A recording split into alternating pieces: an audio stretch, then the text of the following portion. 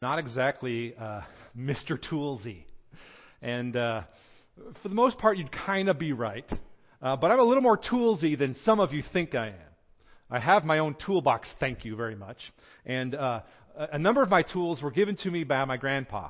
My grandfather, Wakefield, was like fisherman, outdoorsman, toolsy kind of guy. And so I've got some tools of his that I still use. I have a little pocket knife that I keep every once in a while. It was my grandpa's. And this wasn't my grandpa's, but it's indicative of the kind of thing that I can't do a whole lot with, other than, pound something into the ground or pound a nail into wood. And I was thinking about this because a couple months ago, I was trying to unscrew something, and it was all stripped, and I couldn't. So a screwdriver didn't work, and so I went to my toolbox, and I got those pliers. Thank you very much. I know what they're called. And I couldn't get it, and I started to sort of strip the outside of the screw, and so then I went and got a vice grip and ratcheted that thing up, and it was gone. Took care of it. So what if I got in my toolbox? What if I got in my toolbox and this was the only thing I had? Can't do a whole lot with a stripped screw to help get it out if you're going to just have a rubber mallet in your toolbox. Have you ever been in a situation where you've been given a job or a task, or you know that there's something that you're called to do that you need to do, and we're not just talking about a stripped screw that you're trying to get out of wood, but something that is pretty important. A job you've been given, maybe you took on a new job or responsibility, and it's an upgrade in terms of how much responsibility you have, and you realize when you get to that job, when you get to that new responsibility, that you've been given all these expectations for carrying through on this great responsibility, and yet you realize when you get into it, you pretty much have nothing but a rubber mallet to work with. That can be super frustrating. I know we've all kind of experienced those kinds of things in life. I was thinking of a time in seminary when, in graduate school, when I received a syllabus. And I looked at the schedule for things I had to get completed, and I don't remember how many pages, but I divided the total number of pages that I had to read in this semester by the total number of days, and it came out to something like 125 pages a day, and I thought, there is no way on earth that I am equipped to read all those pages every day, and I don't think I got but about half of them. But I felt in that moment, when I was handed that syllabus, I thought, I can't do this. Like, you're seriously expecting me to carry through on this responsibility to read 125 pages a day? I mean, I kind of felt like I had a rubber mallet trying to get a stripped screw out of wood. Like, I was really frustrated. Maybe you've been a student and you got the syllabus and you felt that way. Maybe you've been at a job and you felt that way. Maybe you're a new parent and you get to that moment where it's the third, fourth, fifth time in a row at night when the baby's crying and you can't do anything to take care of it, and you feel incompetent to take care of the needs at the moment. That can be super frustrating, but it's something that we all experience in life. It's something we've all experienced in our relationships. You get into a relationship and you realize what's expected of me is far beyond, A, what I had any idea would be expected of me, but B, far beyond my ability to carry through on. It's a tension we live with when the expectations for what's happening and our ability to carry through on those are at conflict. In this series called Fan the Flame, we've been reading through 2 Timothy. And in 2 Timothy, Paul is writing his protege Timothy to say, listen, you are called, your job as a follower of Christ, your job is to fan the flame of the gospel in the life of someone else. Timothy's probably sitting here going, you want me to what? Now think about what's being asked of Timothy there. Think of what's being asked of disciples who follow Christ. When Jesus, He's about to go into the heavens, and the disciples are there with Him, and He says to them, what I've just done with you so that you follow me and you've given your life to me, the Savior, the Messiah, what I've just done for you, now go do for somebody else. Jesus, you want me to what?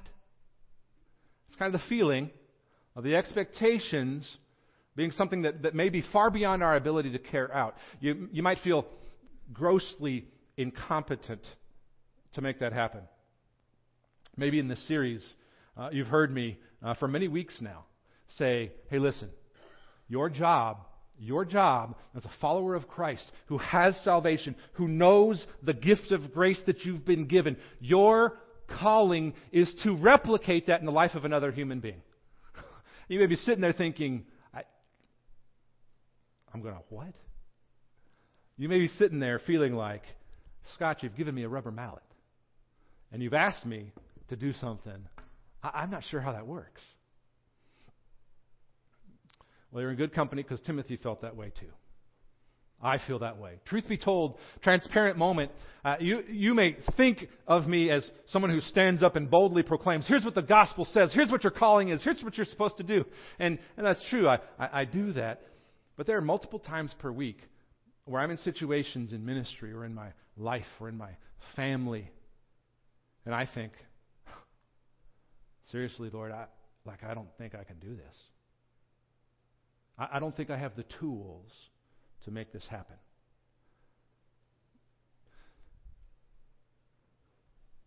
The amazing thing is that God gave us His heart with words on a page called the Scriptures. And as we give ourselves, as we lean into studying those words, they don't just sit there as words on a page. They become the life of Christ in us that the Holy Spirit can use. Now think about this. You can replicate this for somebody else. Because think about how this happened for you if you're a follower of Christ. Someone lived it and you saw their life and you thought, that's legit. That person lives what they say they believe. And the truth of that person's life that you saw in the Scriptures became implanted in you and grew to become a relationship with Christ where you know Him. Which is to say that the tool of the disciple maker, there are others, but the tool of the disciple maker that Paul wants to encourage Timothy to use is this tool. And it's an oft neglected tool. It's an often neglected tool in the toolbox of believers attempting to carry out what God called us to do. So we want to rectify that. We want to correct that. We want to walk out of these doors with a clear sense of how the Word of God is to be used by us so that you don't go through your ministry in life and service for Jesus feeling like you have nothing but a rubber mallet. This is the tool that is made for us to use. Let's go ahead and look at where we get that there in the 3rd chapter, verses 14 through 17. Some of you may remember early on in Fan the Flame, we talked about how Paul was this sort of strong leader, but Timothy was kind of a timid guy. And so Paul is writing Timothy to say, hey, listen, everything you need, you've already been instructed in. At the very beginning of this book, he says, let me remind you of these people that you learned this faith from. And he picks up that theme right here. He says this, but as for you, he's Paul writing to Timothy here, but as for you, continue in what you have learned and have firmly believed. He says at the beginning there, but as for you, continue. I want to turn back just a few verses there. In 3 verse 10, there's a similar phrase that begins that section there, where it says, you, however, have followed my teaching. He talks about how he's followed Paul's example and model. And then he says the same kind of thing here at the beginning. But as for you, which is to say that in the context here, Timothy is being called to lead in a congregation, to lead among believers where there are false teachers. There are people who are trying to pick off the sheep. Wolves in sheep's clothing who are sort of picking off believers there. And so Timothy's being called here to go in there and to do what he knows he has to do. So Paul says, as for you, in contrast to them, in contrast to the false teachers, he says this: continue in what you have learned and have firmly believed. If you're a note taker, you may want to circle that word continue there. Circle it, highlight it, underline it. It's a special word. It's important in this passage because it's what we call an imperative. An imperative. An imperative is just a way to say this is an authoritative command. It's sort of the main thrust for everything that follows in this passage. He's saying, keep doing this. Keep doing this. Continue in what you have learned and have firmly believed.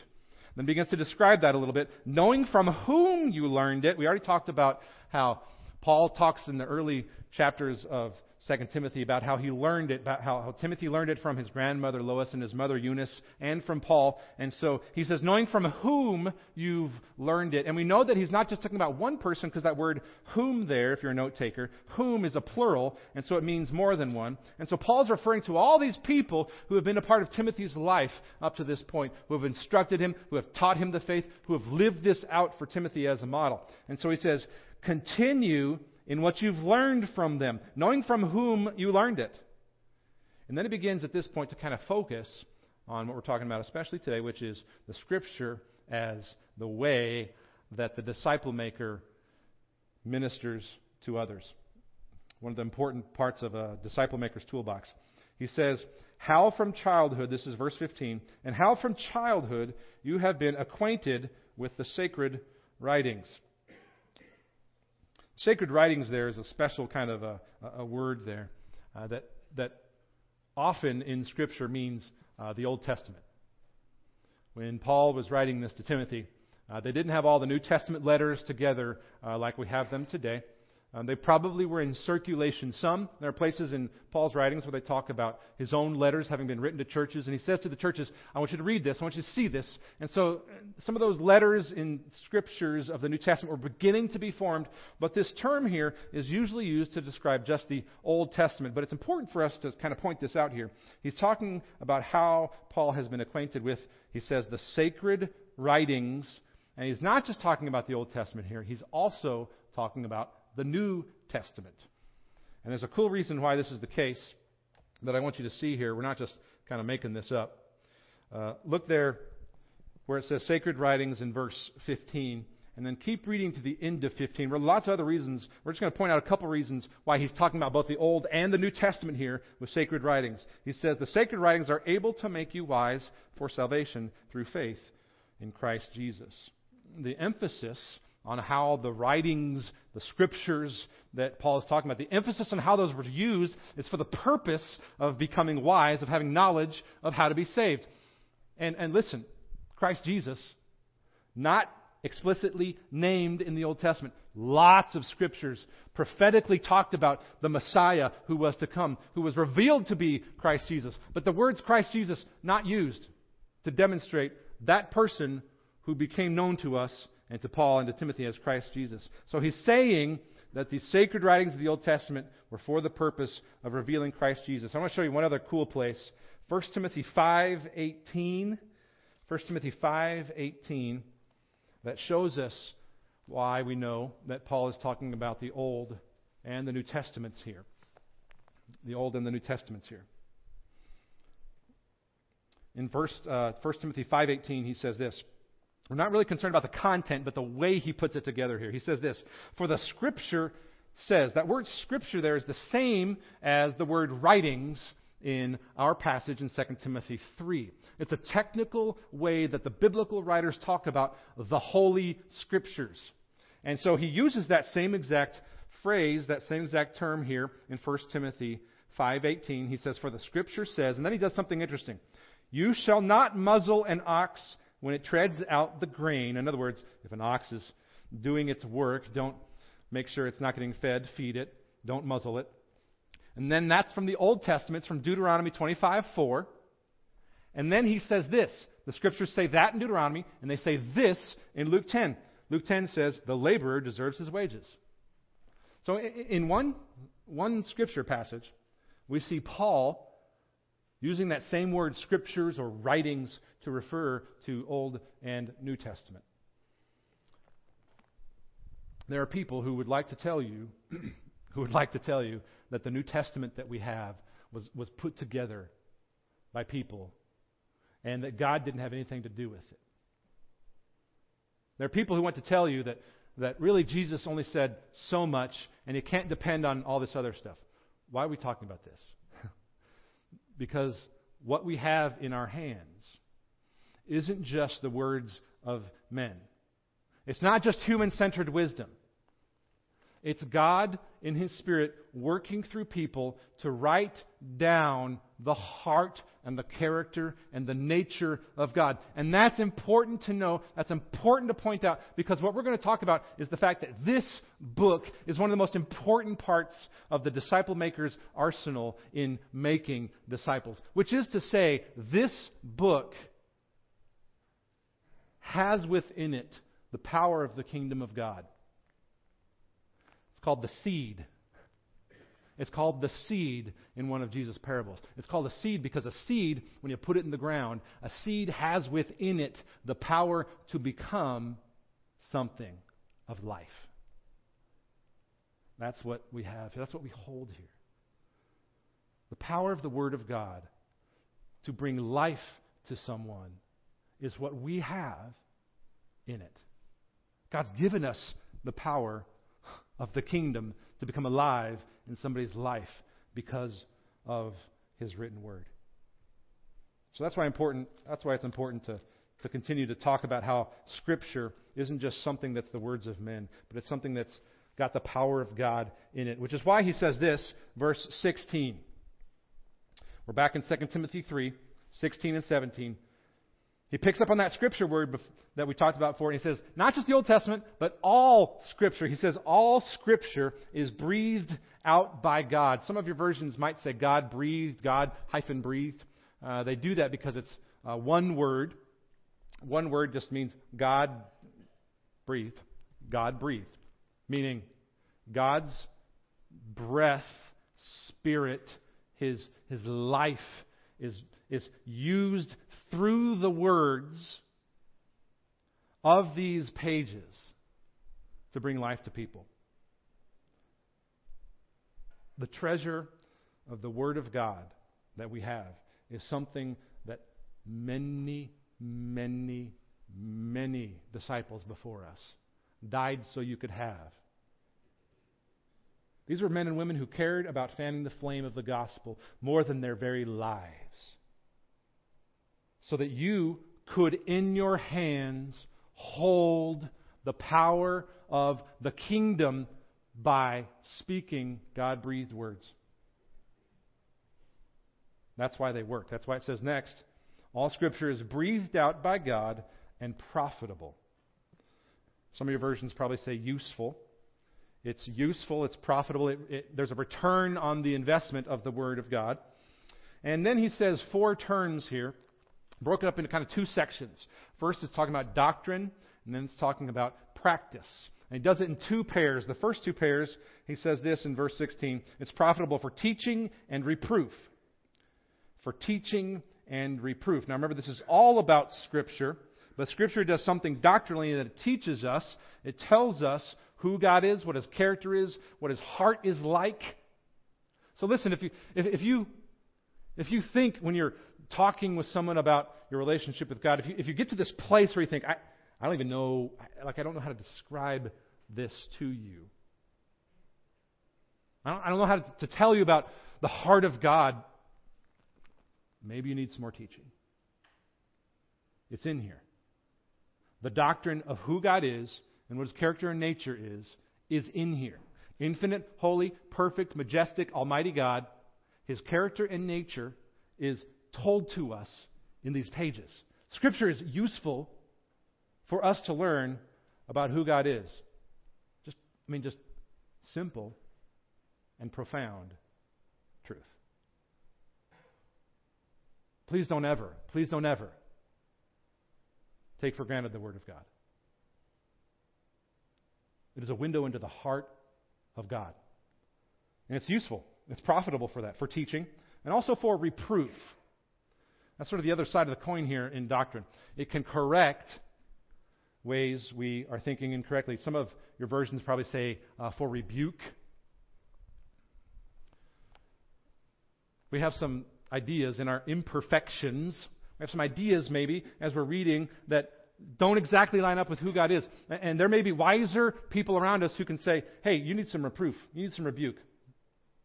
Absolutely. Bring it on. You know why?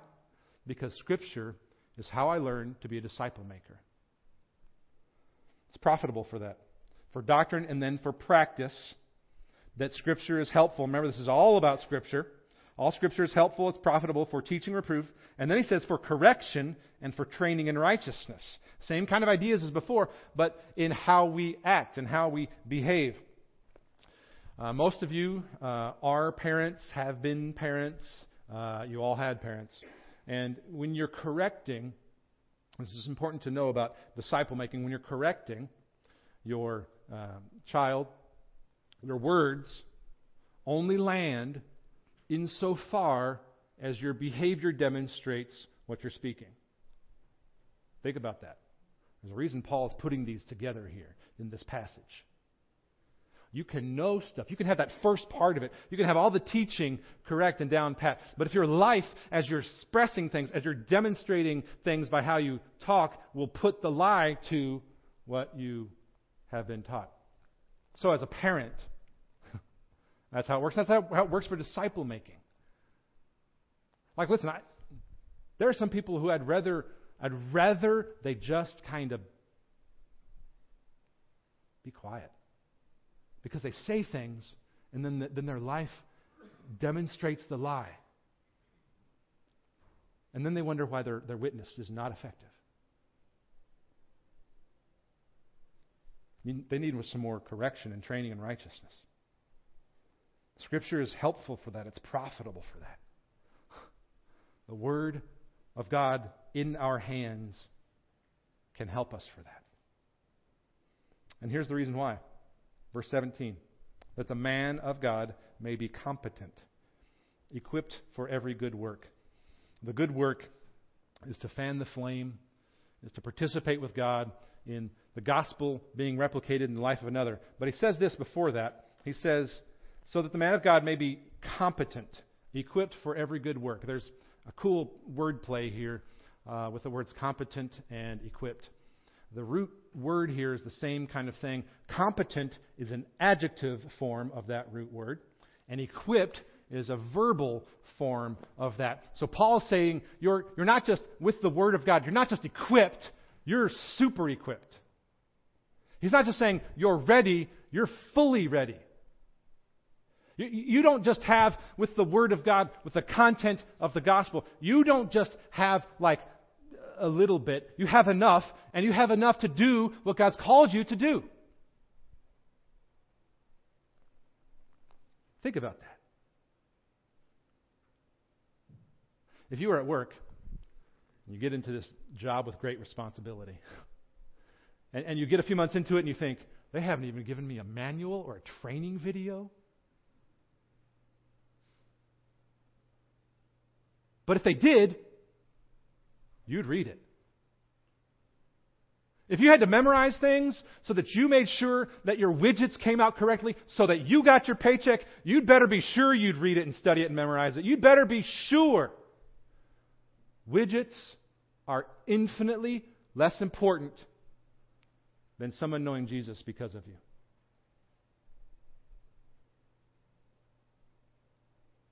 Which is to say, some of us are walking around with this in our toolbox for our witness. When this is sitting right here, ready to equip you, ready to make you available, to be used of God in ways that will satisfy you forever. And in the meantime, until you enjoy forever relationship with God. So please do not let this 30 minutes be the only scripture you get this week.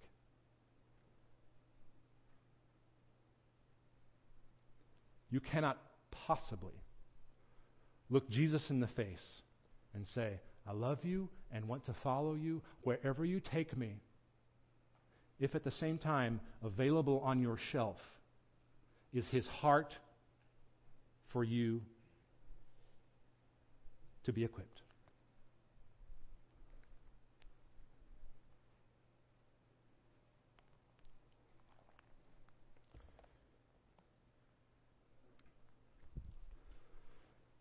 Here's part of the problem for us. We get into ministry, we get into service, we get into a certain kind of involvement and a level of participation, and we become frustrated because we feel that tension of, I'm expected to make disciples. And I've been doing this, and I've been doing this, and I've been doing this, and I get there are no disciples because of my work. Why do you think Paul writes Timothy and says, continue, keep it up, keep going. God will use it. The problem is, we get to that place of frustration, the end of ourselves, the end of our ability to make things happen, and we start to manipulate the system and the structures. So that if I can't make disciples by the power of God working in somebody else's spirit, then you know what I'm going to do? I'm going to pick up a rubber mallet, and I'm going to make sure that you know that if you're going to follow Jesus, you have to look like me. You have to talk like me. You have to listen to the same kinds of music I do. That's what believers do, right? Like instead of the Spirit of God demonstrating His ability through the power of the Word and through people who live that Word around these people who are being discipled, instead of the power of God and the Spirit making people alive into the image of Christ, we manipulate people around us so they look like us. Which is picking up a rubber mallet. In fact, sometimes we skip grace altogether when we're talking about the gospel.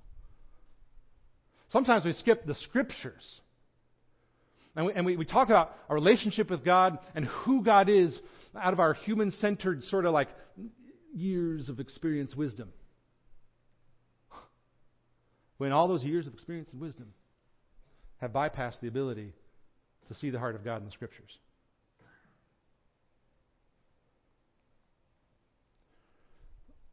Sometimes we do things like we'll skip the personal responsibility involved in reaching out to another person. Let me tell you what I mean.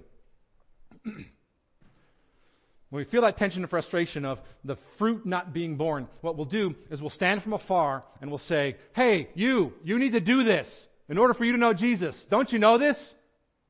And functionally what's happening here is this. You're standing on the top of the hole.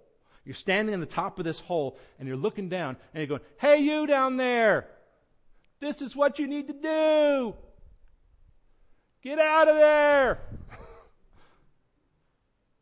Meanwhile, the person down there is going, I know I'm in the hole. Like, I know I'm in the hole. I don't need you to stand up there and tell me I'm in the hole. I need you to get down here like Jesus and live with me and help me get out of this hole. Disciple makers will jump into holes. Will engage in the Word of God as they leave this place so that they know the heart of God, so that they act out of the heart of God, so that Scripture is enough. The content of the gospel is enough. Listen, if you went home this week and did nothing but memorize 3 or 4 scriptures from somewhere in the New Testament and maybe the Old Testament too, that talk about how God has come to save us from sin and make us alive in Christ. 3, 4 scriptures. Romans 3:23, 6:23, 10:9 and 10, 5:8. Then you would be equipped if you came here next week and knew 3 or 4 scriptures. Simple, easy things. You would be equipped to have enough, complete, equipped for God to use you for the sake of the gospel, instead of having to depend on standing on the outside of that hole looking down. That's what He's called us to. That's what He's called you to if you follow Christ. He's called you to enter into the life of another and present to them the truth that is contained in this Word. That's all you need to do. You don't have to have every answer. You don't have to know it all.